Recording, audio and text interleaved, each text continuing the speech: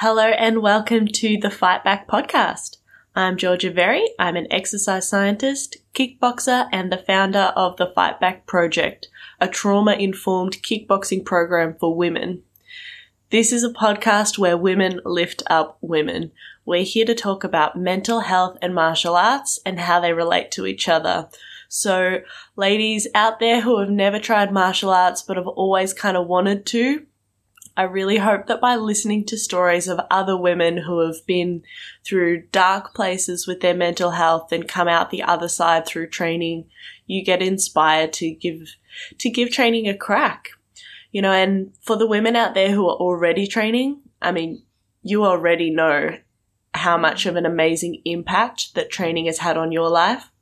So I'm hoping that when you hear other stories and that when I share with you some of the science around how much of an impact that combat sports have on our mental health, that you'll get inspired to reach out to a woman in need and get her into training so that we can all really raise each other up and get into a better headspace together, because holy shit, the world needs people with better mental health. Right now, we're going through a lot.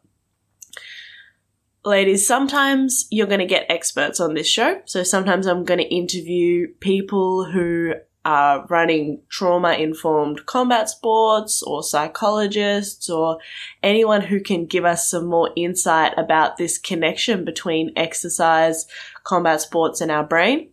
And sometimes, like today, you're going to hear from amazing women who have gone through all kinds of different mental health struggles, but have done so by using martial arts. And so today I'm going to be sitting down with my good friend Jasmine. She is a doctor based here in Melbourne, so frontline fighting COVID, and she's been training in karate her whole life and now does kickboxing. And we just dig into how having that as a support network has helped her through a few different traumatic events throughout her life and just overall throughout her life in maintaining her mental health. It's a nice short episode, but I really think that you'll get a lot out of listening to what Jaz has to say. Jaz, welcome to the Fight Back podcast. Thank you so much for agreeing to tell everybody your story. I'll let you kick us off. Can you please introduce yourself to everyone? Yeah, so my name's Jasmine. I'm from the UK, but I now live in Melbourne. I'm 30 years old and I work as an emergency doctor here in Melbourne. Martial arts wise, I've been involved in, I started off with Shotokan karate when I was 5, and I did that predominantly up until I was 18, and then I went to uni, moved away from home and my club, and then re-picked up the Shotokan karate and then switched over to Muay Thai. And since then, I've pretty much stuck with that. When I go back to the UK, I do train in my Shotokan karate, but at the moment, I'm sticking with the Muay Thai. And why did you originally start Shotokan? So the truth is at the age of 5, I don't think you're able to really make many decisions for yourself. So my dad kind of made me go.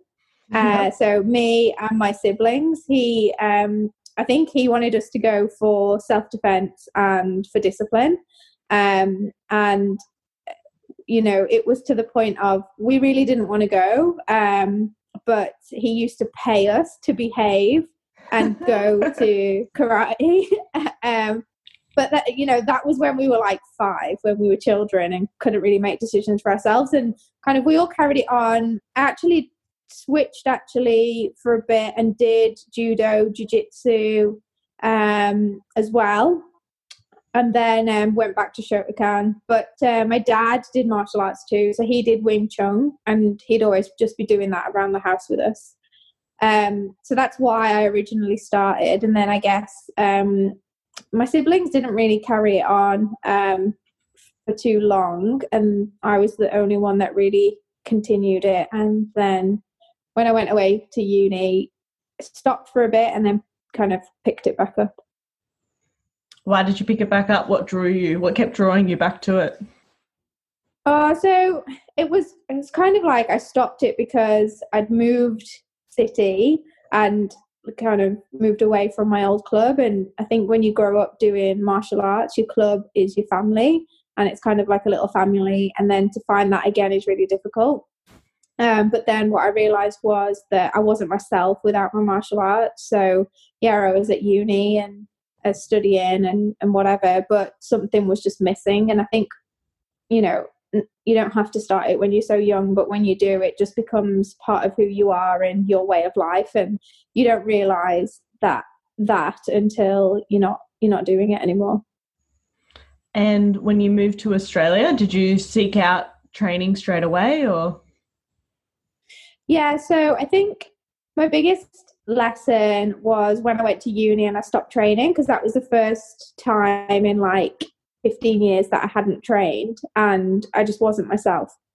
So I learned from that this is something that I always need to do. So when I knew I was moving over to Australia, I Googled places and asked my club back home to help me find out which kind of clubs would be most appropriate for me.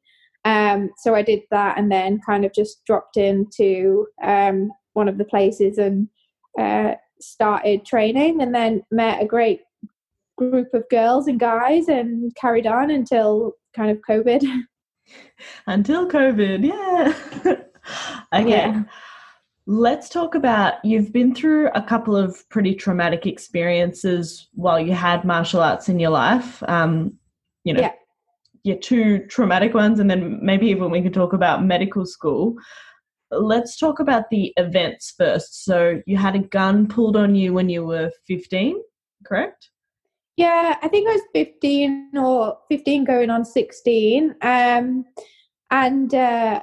it was kind of like the last day of school, and we were all kind of getting together, me and my mates, and just at the football pitches. And then there was kind of like a load of guys that came and just started beating up people.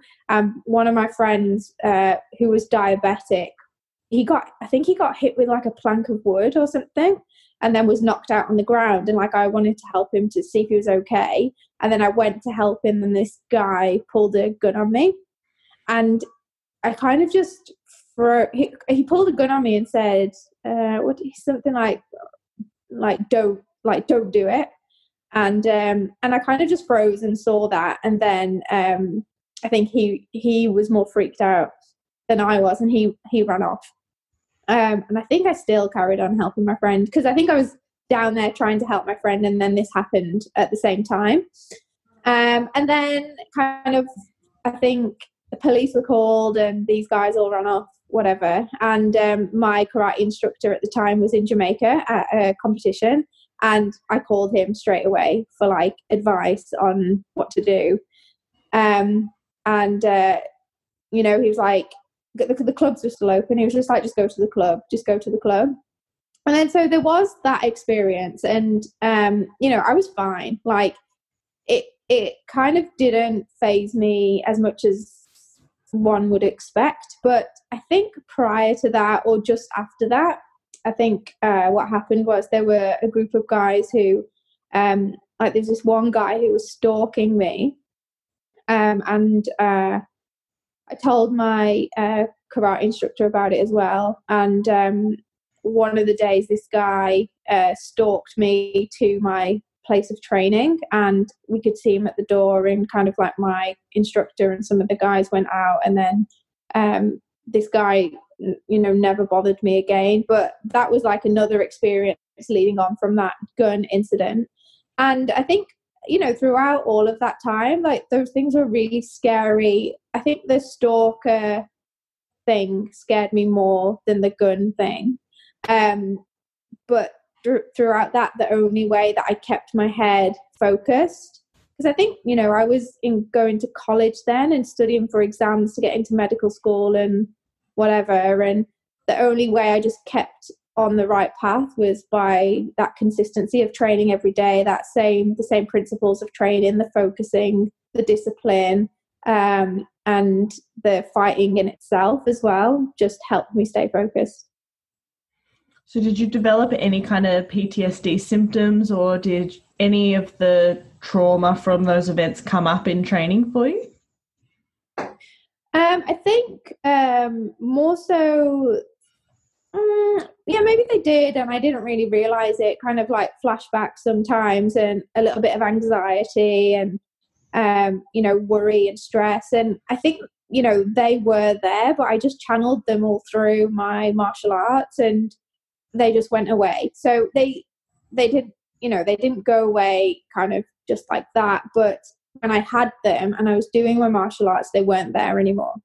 So, I would have them, but if I was engaging in kind of kicking or punching or katas, or sparring or focusing, even stamina through my fighting training, those kind of anxieties would be there. And then I would leave the session feeling a lot more empowered and a lot more confident and happy. And if it would come back, the next time, and I'd feel those same kind of things, my training would always help me get rid of those feelings. So they would never be consistent. It would never persist because I'd have that outlet, and I'd know that I could just train some more if I needed to. Yeah, from a trauma-informed perspective and from like a somatic experiencing perspective for psychology, what we're now looking at, helping people to act out what their body wanted to do.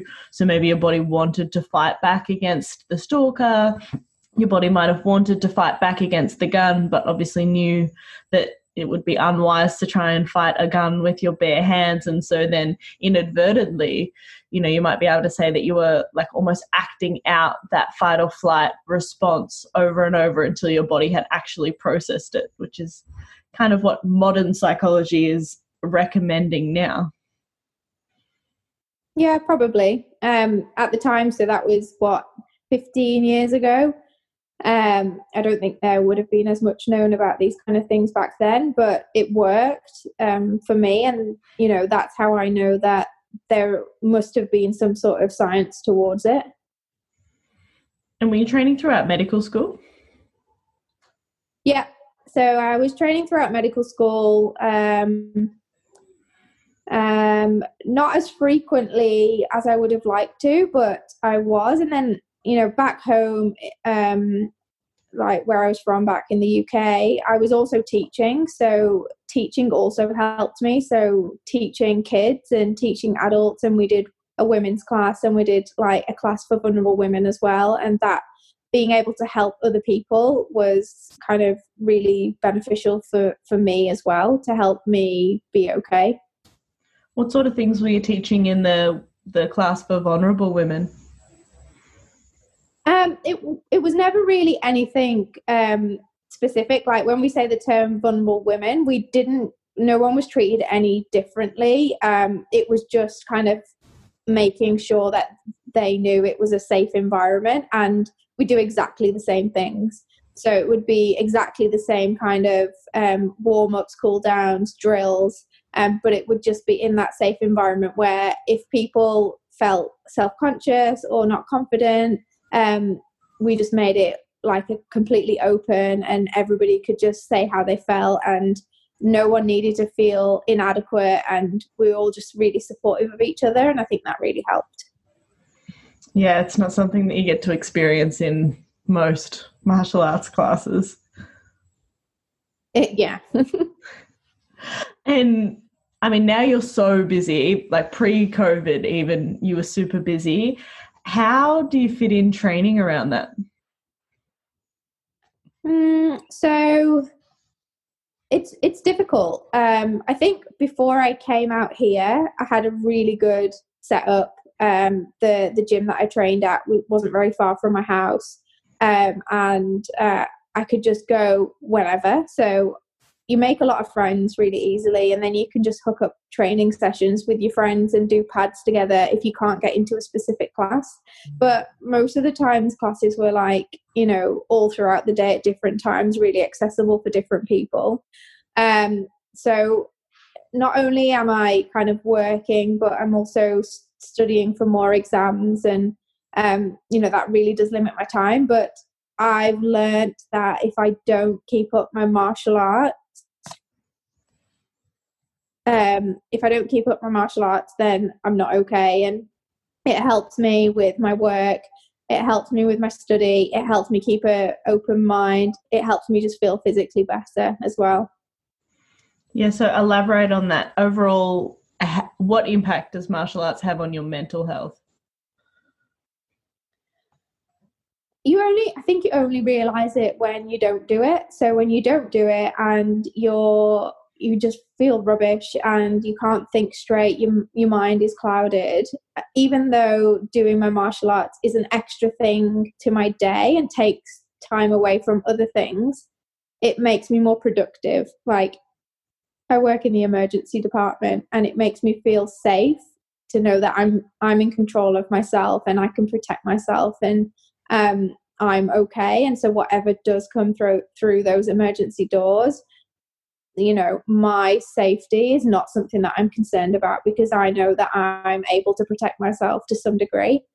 So it just makes me feel like confident, and I don't have to worry about certain things. And then from kind of like a studying perspective, and, you know, dealing with the things that we deal with at work, it just helps me keep my mind clear.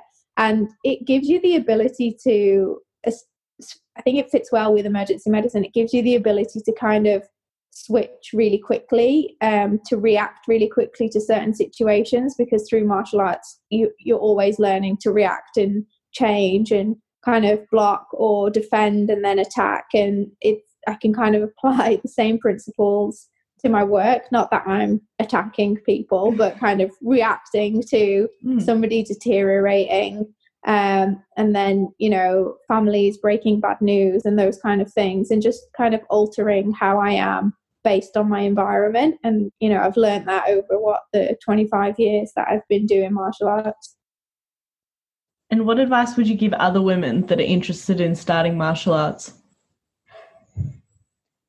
So a lot of people that I've met, they're like, oh, you know, you're really good, you've been doing this since you were little, and then they think that, you know, starting late is a barrier, and it's definitely not, because a lot of people I've trained with have started when, you know, at all ages of life, you know, 60, from 5 years old to 60 years old, and it just gives you something that you don't know that you didn't have. And there's no harm in trying something. If you try something and it's not for you, that's okay. But if you don't try it, you'll never know. Yeah, definitely. And while we're here too, I wanted you to share with people some of the research you've been publishing on doctors' mental health.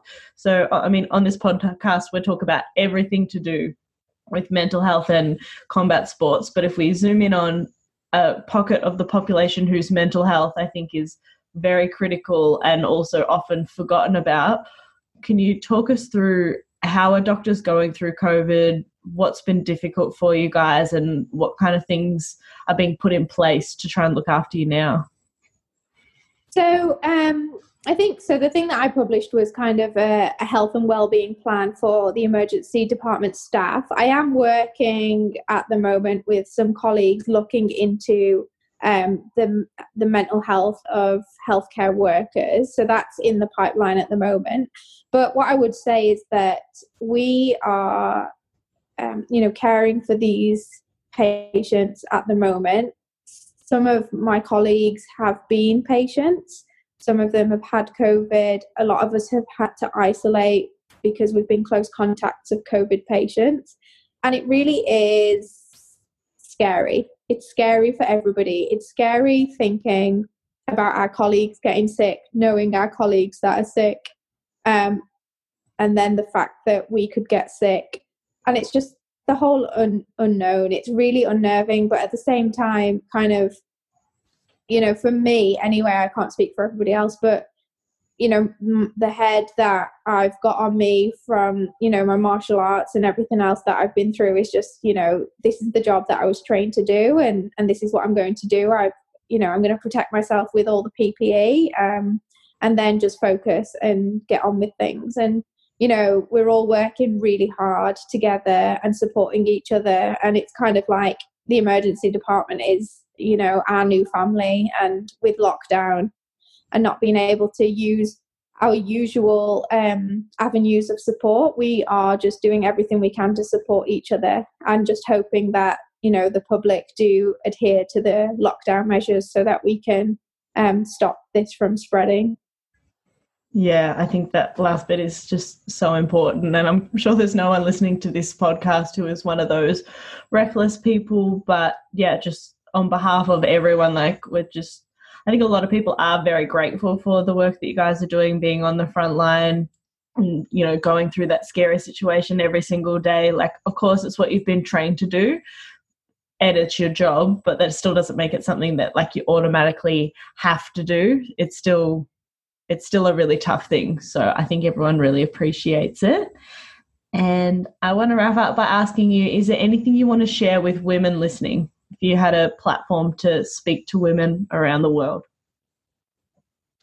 I would just say that all of us, we are all great. Whether you think you are or you're not, you are great. And you are the only person that can use your potential. So there's no one else out there that can use the potential that you have got within you. The only person that can do that is you. So I would say you have no idea what you're capable of. You just need to try, and you'll be able to do things that you never even thought that you could.